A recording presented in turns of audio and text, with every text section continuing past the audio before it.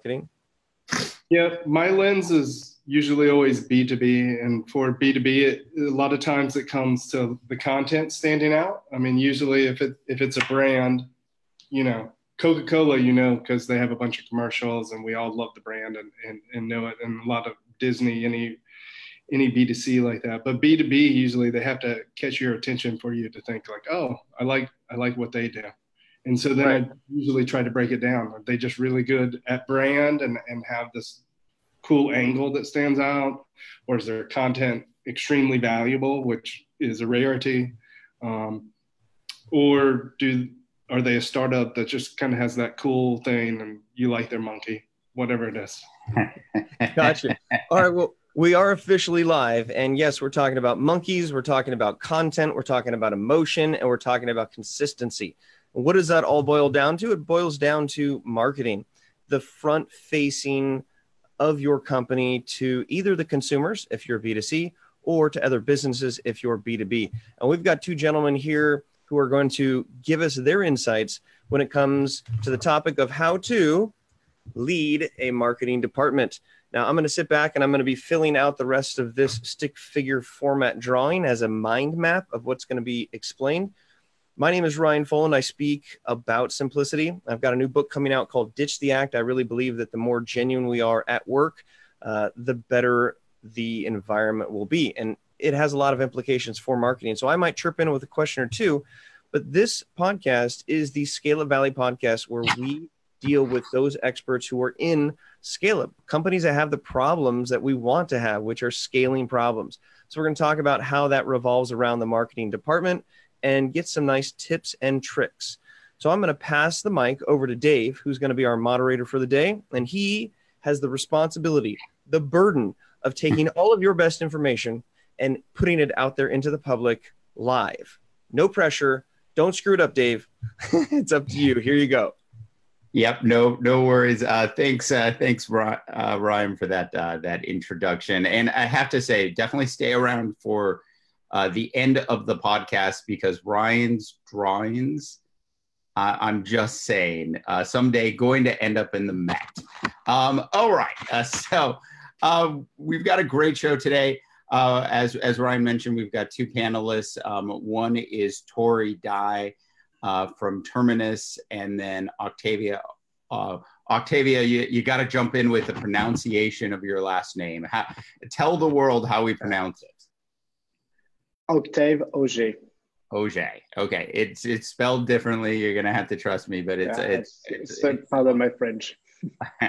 It's Octave Auger, and Octave is with a company called Paddle.com.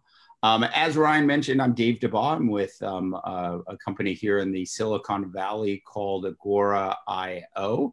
I'll get you guys up to speed on Agora a little bit later and some of the things that we do related to our marketing organization. We are a company that has been growing pretty rapidly for the last 24 months, so much so that I'm almost completely out of hair. But other than that, I think it would be great to kick it off with Tori. Tori, love to get some brief background on yourself and the things that your company does, and just a little background on the size of your marketing organization. Sure. So my name's Tori Dye. I've been working with B2B technology companies for about 15 years or so now, too many years. Started out in inside sales with IBM and worked my way to doing marketing with startups here in Atlanta, Georgia. Terminus software has a account-based marketing platform. And so we sell software for people trying to do account-based marketing, trying to scale account-based marketing. And our team's about 15 marketers right now. Our sales team's probably, trying to think, maybe 40 to 50 people. Got it. And you're there in beautiful Atlanta. Before the show, we were talking about one of the great brands, and we were talking about Coca-Cola and what a good, sort of B2B brand or B2C brand that is. I did want to bring up one thing. One thing that was interesting in sort of our pre-conversation, we were talking about brands and great brands in the B2B space. Throwing you a bit of a curveball at the beginning, Tori. What in your opinion, what's one of the best sort of B2B brands you've seen in the last 10 to 15 years? Well, right before you jumped in, we talked about it for a moment, but whenever anyone asks me kind of a question related to that, MailChimp is always a company and brand that comes to mind. And even with their kind of transitioning from, I always admired how they had such a fun brand.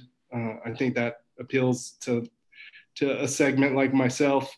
But they're having to transition, like so many of us, to a more serious brand, and watching how they've been able to do that and documented it. And I think the way that they've documented and being upfront and authentic about what they're doing, is part of that whole DNA that makes them great. Yeah, I think it's interesting. I was working for a competitor of MailChimp's, and we had been in the marketplace for a while, and we started to see this new competitor pop up, and it was a monkey with a backpack, and it was the brand that they were putting out, and and I always thought the team over at MailChimp did really a great job with that. Octavia, tell us a little bit about yourself and some background on your company and the size of your marketing organization. Yeah, thanks. I think I'm been about 12 years now in tech. I started in consumer startups and then evolved into B2B in SaaS for the last 5 years, always based from Europe, but always looking at the US quite particularly. I joined Paddle 2 years ago to build the marketing function from scratch. So I think I've seen a lot of things from where you start to where you end up now. Paddle, to keep it simple, is we help companies scale as fast as they used to grow when they were younger by unifying payments, billings, sales taxes, all the things you need to actually sell to customers. So you can go back to focusing on the customers you want to expand into. And I think we just went from scaling from 40 people to 140 people in a year. And I went from being the only marketer on my team to about 12 people now. Wow.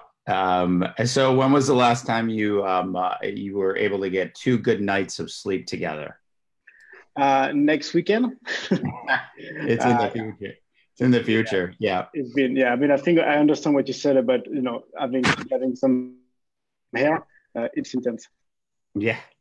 So also sort of following up on the question that sort of threw out to Tori, what's one of the best B2B brands you've seen in the last 10 to 15 years? I mean, it kind of stole my answer because I think I replied MailChimp to the same question a couple of weeks ago. I really like Shopify, which is very different style from MailChimp, but I always like the way they really make you connect with as a small, mom and pop shop or a small boutique to their product. The way they illustrate, especially product marketing wise, how their product can be used when in fact it's just a collection of like landing pages and e-commerce software and so on. That's been to me a B2B brand, which has been very successful at scaling to some extent, going from very small accounts to very large company using it, and have a lot of really good marketing initiatives around, like every year there is something around Black Friday that everyone hears about and so on. So they really combine scaling, having emotion, and growing the company. Yeah. I think for me personally, what the brand that totally caught me off guard, and I'm definitely dating myself here a little bit, but was when I started seeing Salesforce anti-software ads pop up in airports all around the country. And in fact, Tori, I was at a CRM conference in Atlanta, and Mark Benioff was speaking at the conference, and that's when I realized how impactful their anti-software symbol had become, as the brand had just sort of really gone from obscurity to dominance, basically, within 4 or 5 years, and had completely disrupted an industry that didn't look like it could be disrupted. So I always thought that was interesting. So Tori, let's talk a little bit about because it was really interesting to watch Salesforce scale its brand, and there was a whole marketing organization sort of behind it. And originally it was just a couple people and Benioff really sort of deciding on what they were going to do. Today it's a huge organization that spends $50 to $100 million in just ad spend alone. How have you sort of gone about scaling your marketing organization where you're at today? Yeah. So when I first came here, I think there was a very, they came from the purest kind of startup growth where you're just doing whatever was flying at you and trying to keep up with it. And so I would say things were kind of chaotic and not very programmatic by any means. And so when I first got here, it was just kind of trying to do triage, slow things down, not slow volume or the things we were doing, but slow the approach so that we started having calendars. We're just doing basic blocking and tackling. From there, it was really about, sales didn't see the value of what marketing was doing. At the time, a lot of what we were communicating were like, we got this many followers and this many tweets, and, sales didn't care about any of it and didn't feel like any of it was what was supporting them. And so it was really trying to win their trust and with small wins. Because if you come with a big complex program, they don't necessarily trust that the marketing team's going to be able to execute it. So it was really, how can we get small wins and get them bought in? And then from there, once things were kind of stabilized, had the basic foundation, we did things like implement Marketo and get on a regular webinar and cadence and have nurtures and regular email cadence to then actually building out scaling out a pretty big ABM program once we got everyone's trust in the organization. So those are the big three, I think, milestones we had from when I first came in, and us making that, obviously it wasn't just me, there's a whole team here, but we were making that transition altogether from startup mentality to a little bit more mature company that's got to do things differently. Yeah, it's interesting, for us in B2B marketing, we service sort of some different clients. We service the leads that we're trying to generate. We're trying to generate the right type of leads or MQLs, if you will, for our sales organizations. But ultimately, we service the sales team, and we're there to try to, especially in B2B, trying to provide them the highest quality leads that we can provide them. And if we can get the sales organization running in the right direction, for marketing organizations, especially young marketing organizations, it's really important to iron out those components with sales teams at the beginning of the process. Octavia, how about yourself? Give us a little bit of background on how you've gone about scaling your marketing organization. I think all three of us have been one-man shows for our organizations at times, and that can be really challenging. Another challenge is when you're starting to grow your entire organization. This, as your company has grown from like 12 employees to 100 plus employees, having more people in your marketing organization. How have you gone about putting that together and then making sure it actually functions and works correctly? Yeah, and I think it's been very similar to what Tori described. We're just a bit, I think, earlier compared to him in terms of maturity. So the first thing, when I joined, no one had ever worked with marketing in their life. Everyone was basically fresh out of school to some extent. So there was a lot to educate about the value of marketing, what it is marketing can actually do beyond we need some marketing because we're just growing the outbound and that's not going to be fast enough. And there were lots of early wins around building personas, building positioning, helping sales basically get the value of what that could be doing, starting content that would help the late stage deal so we could understand why showing something to someone would actually make an impact. And then after that, starting to look at building demand generation, actually starting to build some lead, but not start with the leads first and then the positioning later. So building a lot of that trust. And that's when we started, one, scaling my team, but also scaling all the other teams in parallel. So we build demand generation where, as you said, the goal is very much to deliver really good leads. And there's always a lot of questions around when you hand over a lead, are you sending the right leads? Is the sales team educated enough to be able to pick them up? So it's been, scaling progressively so we could not have this kind of discussions too much, really have a good alignment between the teams. And now we're looking much more like account-based marketing, mature programs, slowing down the pace the same way. But we still have the same criteria. I would say we need to be very aligned with sales, and because we hired so many people, like also team leads in both organizations, sales and marketing, it's making sure that at all times we are quite focused in what we do, so we don't disperse ourselves too much. And at the same time, we've also been growing product, and because we are a product company, we have a complex product to some extent, we need to really build relationship with the product team so we can do good product marketing, build a positioning that reflects that and so on. So it's like scaling both at the same time to some extent. Yeah, and how did you sort of deal with not having product marketing when you were a one-person show? Yeah, I mean, I did it myself to some extent. I know, but I think the key thing is to be, and the biggest, I think, risk I saw is not saying no enough. There's something that aren't going to make an impact, some features that we can be okay not communicating too much about, as opposed to really understanding how we're going to be positioning, who are the customers we want to be building, selling, marketing for, all this groundwork.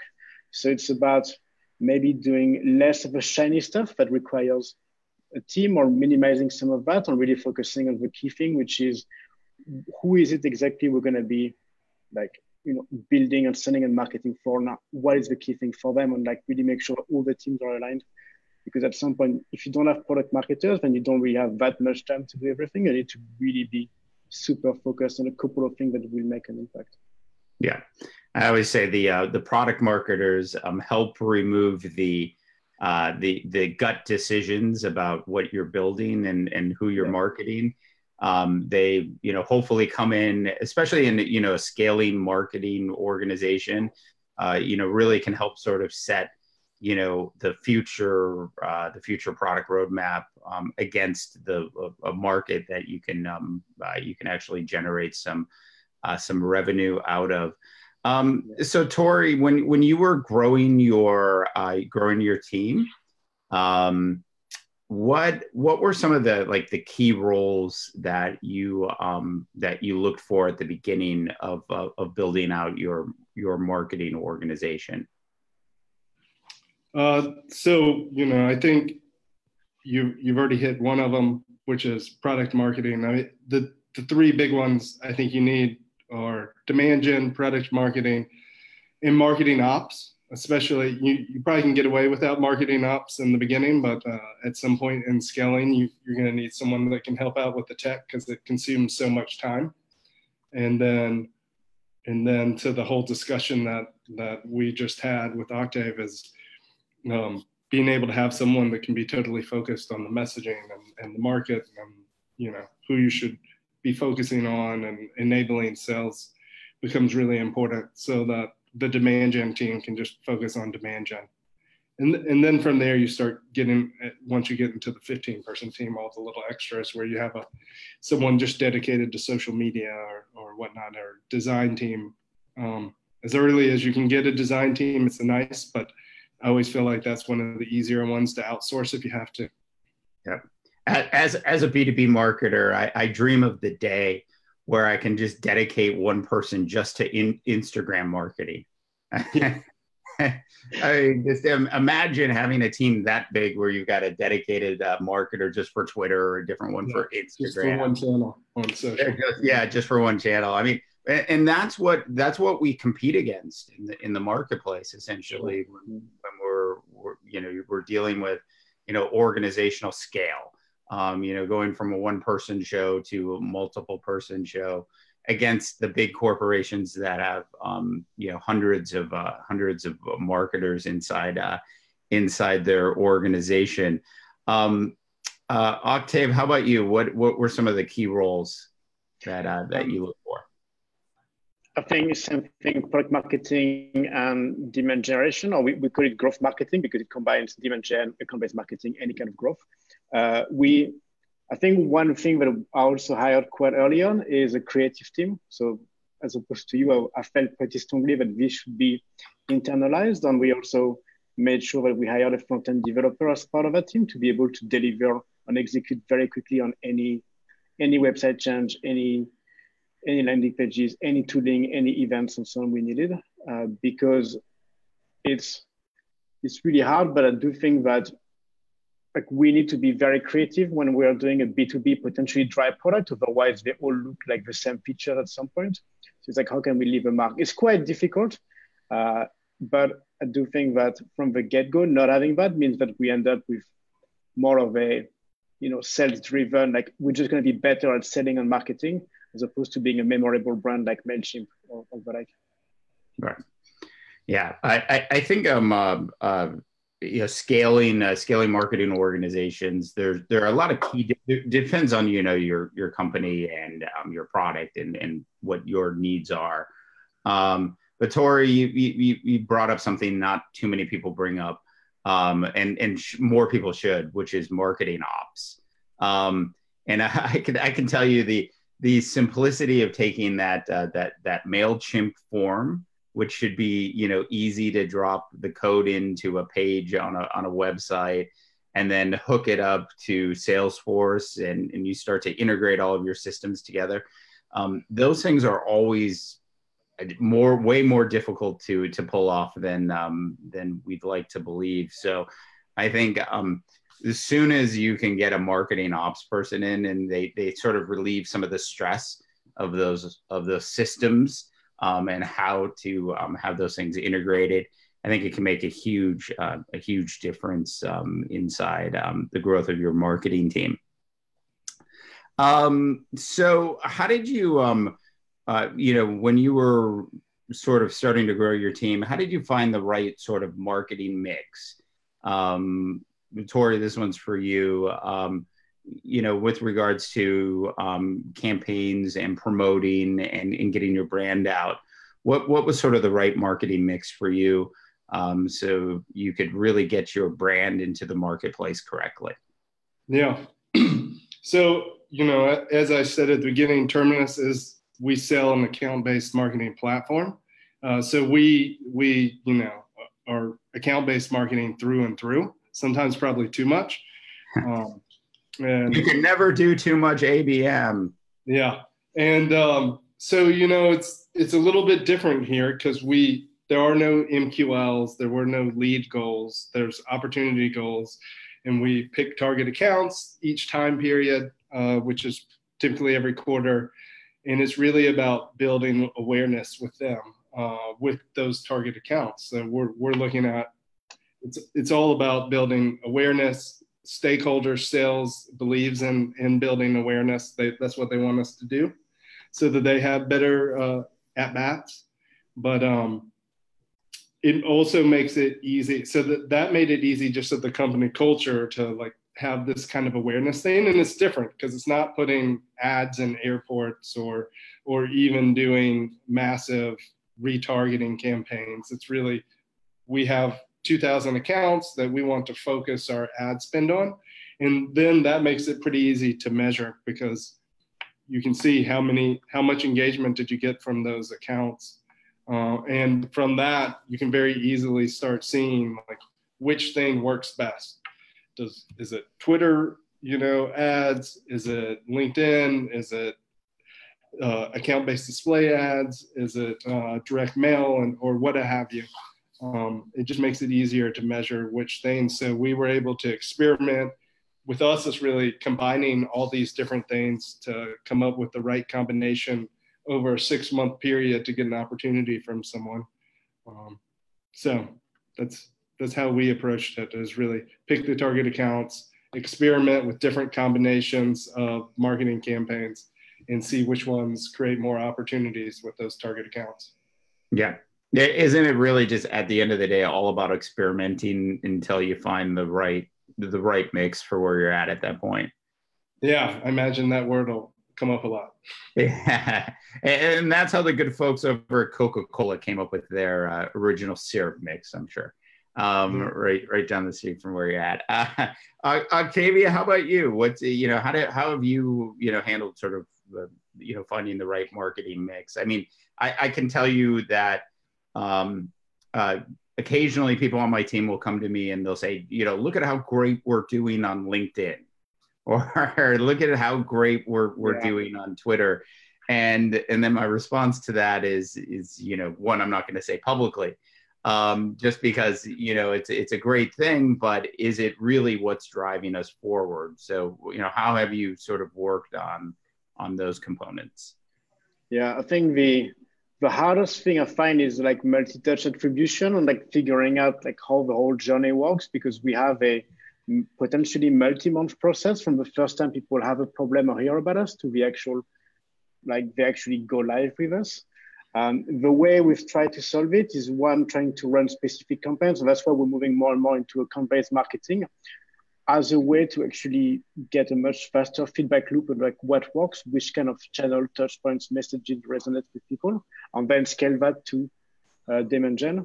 The other one is basically, as I think Tori mentioned, is like we don't have marketing ops, we have commercial ops that handle all the operations for all the commercial teams independently. And it's working with them to actually make sure that there was a good tracking and that we understood on a person-based level, not a web session level, what were the different touch points that people had gone with. We used to really look at like the last conversion source, and then you end up just wanting to do AdWords or SEO, for example. So we've been spending a lot of time trying to understand each of the leads we had. What have they done before? Did we, should we do more content that's not gated compared to gated content, because it's actually, touches these leads. But it's extremely hard because you're dealing with lots of messy data. Yeah, it's hard. In consumer marketing, I always say it's so much easier. Those of us that are in B2B marketing, we live in sort of a different world than the consumer marketing guys or ladies that can, just simply run Google AdWords, buy some billboards, and run some radio ads along the way.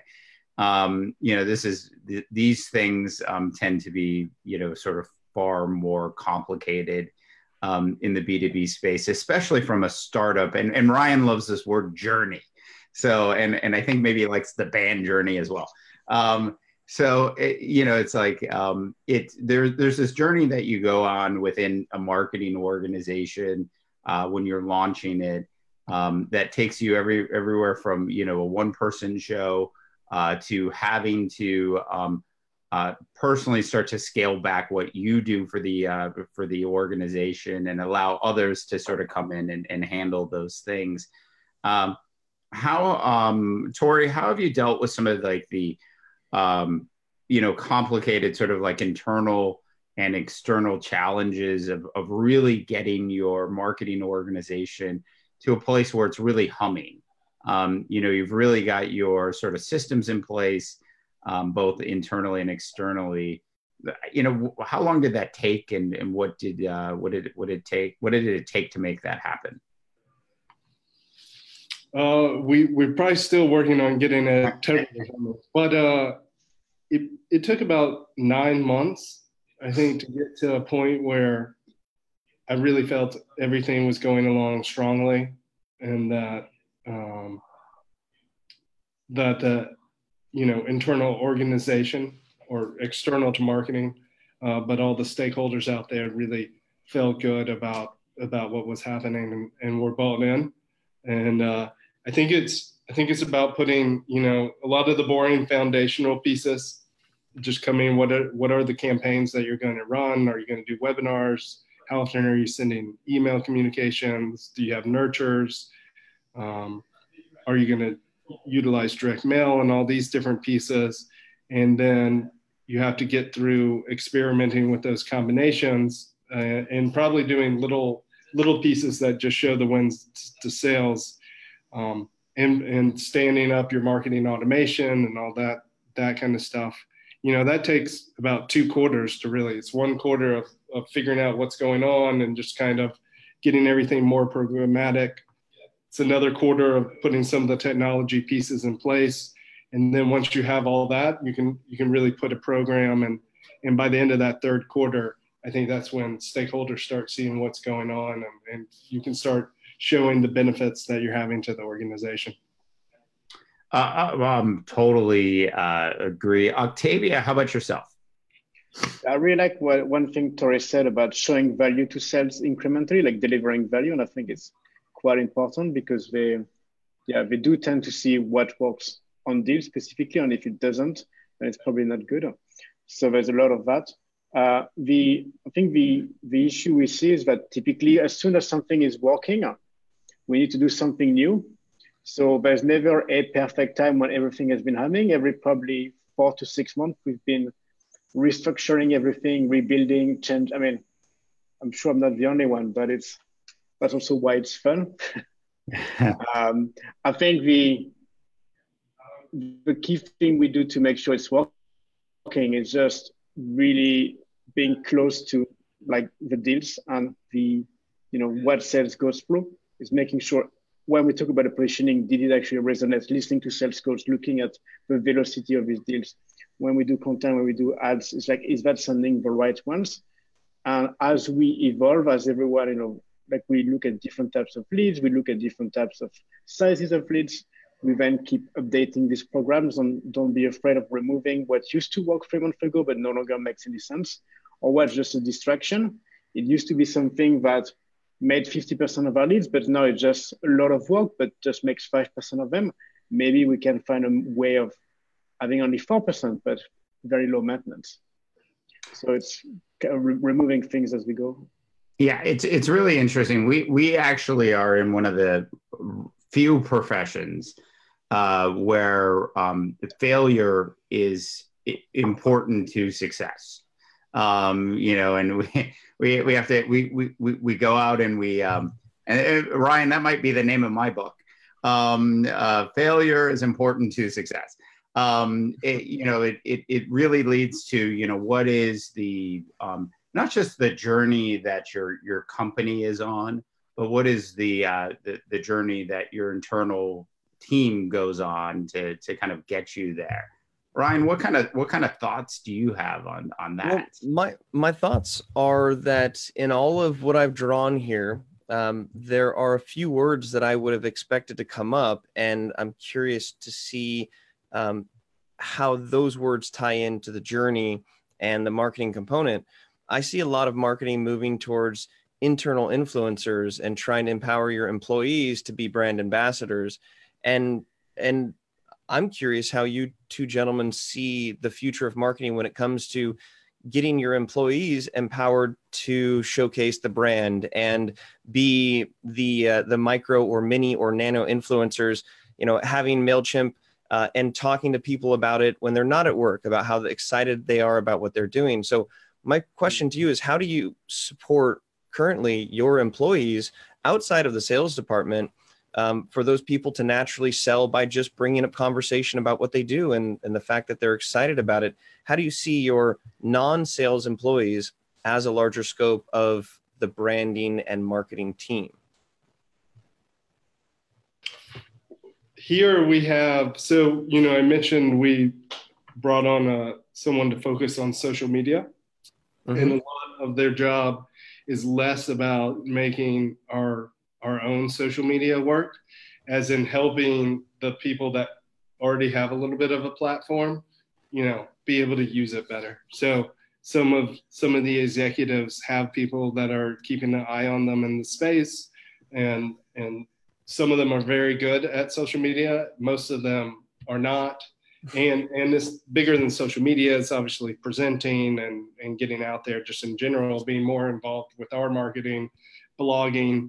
I do think you need to have a plan for that, because usually what I see at companies where they try to have a contest for all the internal employees to do a blog contest or to do the most social whatever, it doesn't work very well in the first place, and it stops working like 2 days after the contest is over. So you really have to have someone that's doing the hard work for those people. The other thing that we're trying to do is kind of the typical like certification type things on the product that you would put sales through. The whole company is going to have to go through, so that everyone just understands what's the core elements of the messaging. And if somebody asks you what you do, that you can give that elevator pitch just as well as, you know, anyone on sales or product marketing. So those are the two big things. I do think I'm maybe, you know, I think that people can get over rotated on the whole enabling their organization.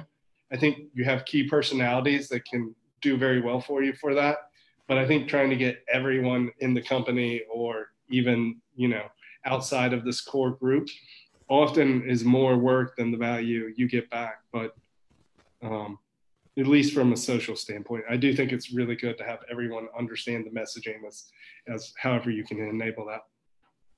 Yeah, that magic question of what do you do if you work at that company? I'm still baffled by how many people cannot explain not only what they do, their function in the job, but then the larger organization. Like there's such a disconnect I see. So I like that idea of having your employees go through the same training so they actually know the products instead of just focusing on their little myopic what's in front of their desk. How about you, Octave? What do you think? Yeah, I think it's the same way, especially as a you know, early stage scale up. I would say we're still very mission driven. So it's like, how do we get everyone likes our CEO's mission, from the founding vision, the why we exist, all of that. And I think it's our role in marketing not to create it, but to translate it into a way where everyone actually understands it. We have things from, you know, an FAQ of like all the questions about our company that you can answer to your grandmother. Like, who are our customers? Are we expanding into the US? How do you make money? Who are your competitors? Like, just breaking it down so that it's easy to answer for anyone asking you, so people can actually feel not only pride in why they exist, like what's their mission and how they contribute to that, but also be able to explain it to people. So, you know, if they can tell their friends, I work at this really cool company, this is why we exist, these are all the cool things we do, and they don't feel like, because they can't explain it, they're not going to really dive into it, because it's a bit embarrassing to not be able to explain that. I mean, yeah, okay. We train people to do recruitment events and so on. Yeah. Yeah, interesting. All right, Dave, that was where I was thinking, is how the employees factor into this marketing journey, because I believe they can be a big part of it, but, you know, to Tori's, you know, realistic viewpoint, you have to judge the amount of effort that goes into it versus the amount out. But I think that it's a trend that marketers need to look at, is how they can educate and leverage their employees outside the marketing and sales department. Yeah, I think it's an area that a lot of companies just don't have time to think about, especially startups. You know, when you go from, you know, a 10-person company to a 50-person company to, you know, 100, 200, 300, you know, all the way up to 500 employees, it's critical that all of the employees understand what you do. And to be honest, everybody's selling at a startup. And that's sort of the attitude that I try to take with our team, both at Agora, on our internal marketing team, as well as with the sales organization, our customer support team. We take that approach with everybody. We want everybody to be able to sell the product, or at least talk about the product in a passionate way.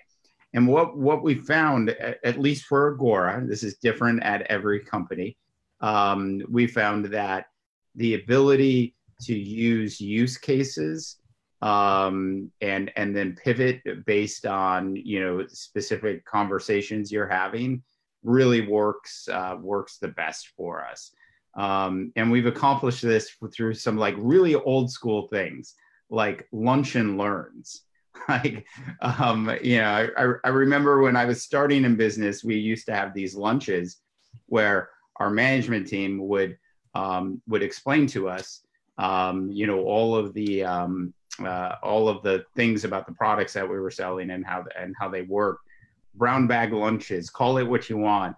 But, you know, sort of getting your team together outside of your marketing organization in sort of an easygoing, free-flowing conversation is also really a good idea. Tori, I'm sort of curious, and Ryan knows this about me. I'm a project management junkie. I think the only way we especially are able to sort of manage all of the rapid fire things our team has to do is through good project management. I'm kind of curious what your thoughts are on project management. Maybe shed some light for the audience into the type of systems that you use for that. Sure. So here we use a tool called Task World that looks very similar to Trello, but it just has a few bigger capabilities that bring it a little bit more to a sophisticated project management tool, but not full-fledged. And we did that because there was a handful of people that used Trello that really loved it, and it was hard getting them to move. So we found a tool. But if I could do it over again, I would have tried to move everyone to an agile project management tool. So I worked at a company named Version One, for anyone that knows about agile project management. They're one of the big tools in it. But during that time there, I got to understand having marketing teams run agile just like a development team does. And I think it works really well in kind of, you know, when we were a little smaller, this Trello-like tool worked for us. But now that we're getting bigger and we're not communicating every day, you know, everyone across the whole team, and we have people in San Francisco and people in Boston, having a more sophisticated project management, not just tool, but actual, you know, system that we follow would be highly valuable. So yeah. I'm always a proponent of trying an agile-like system or using some kind of system. Yeah, it's interesting. I wrote an article about agile marketing. God, it's almost been 10 years now, I think. At the time, I was using Jira, the same way our development team was using it. And I remember sitting down with them, telling them what I was going to use it for, and they were shocked. But the whole agile process is an important one. It's one I've carried over, regardless of the project management system we've ended up using. Okay, Octavia, we're real quick because we're gonna have to go to Ryan's beautiful drawings here in a quick sec. So give us your quick feedback on project management systems.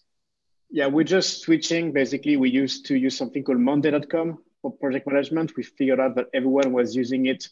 It was too much overhead, paperwork, following up on things. So now we're moving to much more agile setup. So I don't know yet how that's going to work, but we're moving like 2 week sprints, whiteboard, everyone, much more simple tasks, much more accountability and visibility, much less big project management, spreadsheets, Gantt charts, and so on, to bring it back to something a bit closer. We're all in one office, so it's possible, but I want it to be a lot less complex and project management heavy than we used to. Yeah. So it's funny. We currently use Monday, Monday.com. We've been really happy with it. But the biggest issue I have is just getting other heads from other departments to log in and see. That was very difficult for us as well, to contribute, to add a ticket or see what's going on. Yeah, very hard. Yeah, it's really difficult. All right, well, I'm going to pass the journey baton over and there's Ryan's got good hands. He never drops the baton. So I'll pass it over to Ryan, and all right. So the fun conversation, the big reveal here. This is what we're looking at. We ended up with the balloons. That's definitely where we were at. And then the things that you were talking about that caught my ear, and with a little bit of grass and some other key components down below. But I would say that overall, it's interesting how we sometimes start and end in the same place. And our first question, I think, really connects it together, which is some of the key components about, leading a team that is an effective marketing team. And that's about creating connection. It's about a focus on content. It's about consistency, and it's about emotion. And what you guys talked about, in all the little nitty gritty, is how you accomplish those things, how you communicate to create that consistency. How do you test things to make sure that you're, investing in the right efforts, to make sure that your team is empowered with the right tools. One of the things, Rockefeller habit number 8 is employees can articulate the key components of the company's structure accurately. And we even discussed within that. So I think that marketing can be very complex, and the answers can be, it depends, but the solid answers, which you have as a foundation, the things in which you are carrying the flag or the balloons that are dragging behind you, are pretty core. And the idea of being agile, being nimble, looking to see what works. And then as soon as you get something that works, understanding that you've got to do something new to keep relevant and to stay current, even if it means turning your monkey into something more boring. At the end of the day, it's a customization of how your department can best serve your, wait for it, stakeholders. And I think we forget about that. And so that's the overarching message that I see is, how does this all lead back, whatever flag that you're carrying, whatever balloon that's dragging behind, how does that directly tie to stakeholder value? And how can you get the entire organization to buy into it? And I think the answer is simplicity, alignment, consistency, connectivity, content, and emotion. So for me, that's what I sort of transcribed from what you guys said. And it makes sense. And sometimes we look for solutions that are more complex when oftentimes they're hiding in plain sight. So the advice here is right in front of you. It's the stuff that you think about, but you might be looking for other options. And it's a great example of how 2 seasoned individuals, 3 seasoned individuals, 4 seasoned individuals can put their heads together and end up back in the same spot where they started, which is the fact that marketing is this organism that is complex, but there are simple components that keep it all together. So if you enjoyed this discussion, if you like this stick figure drawing, if you like the insights, and if you like these people, we have plenty more of this happening all the time, every Monday, and then throughout the week on the Scale Up Valley podcast. So gentlemen, it has been a pleasure. Continue carrying that marketing flag high. And I'm excited to see the scaling, the problems, because as a very wise gentleman said one time, failure is important to success. So everybody, fail your way through marketing to see what works.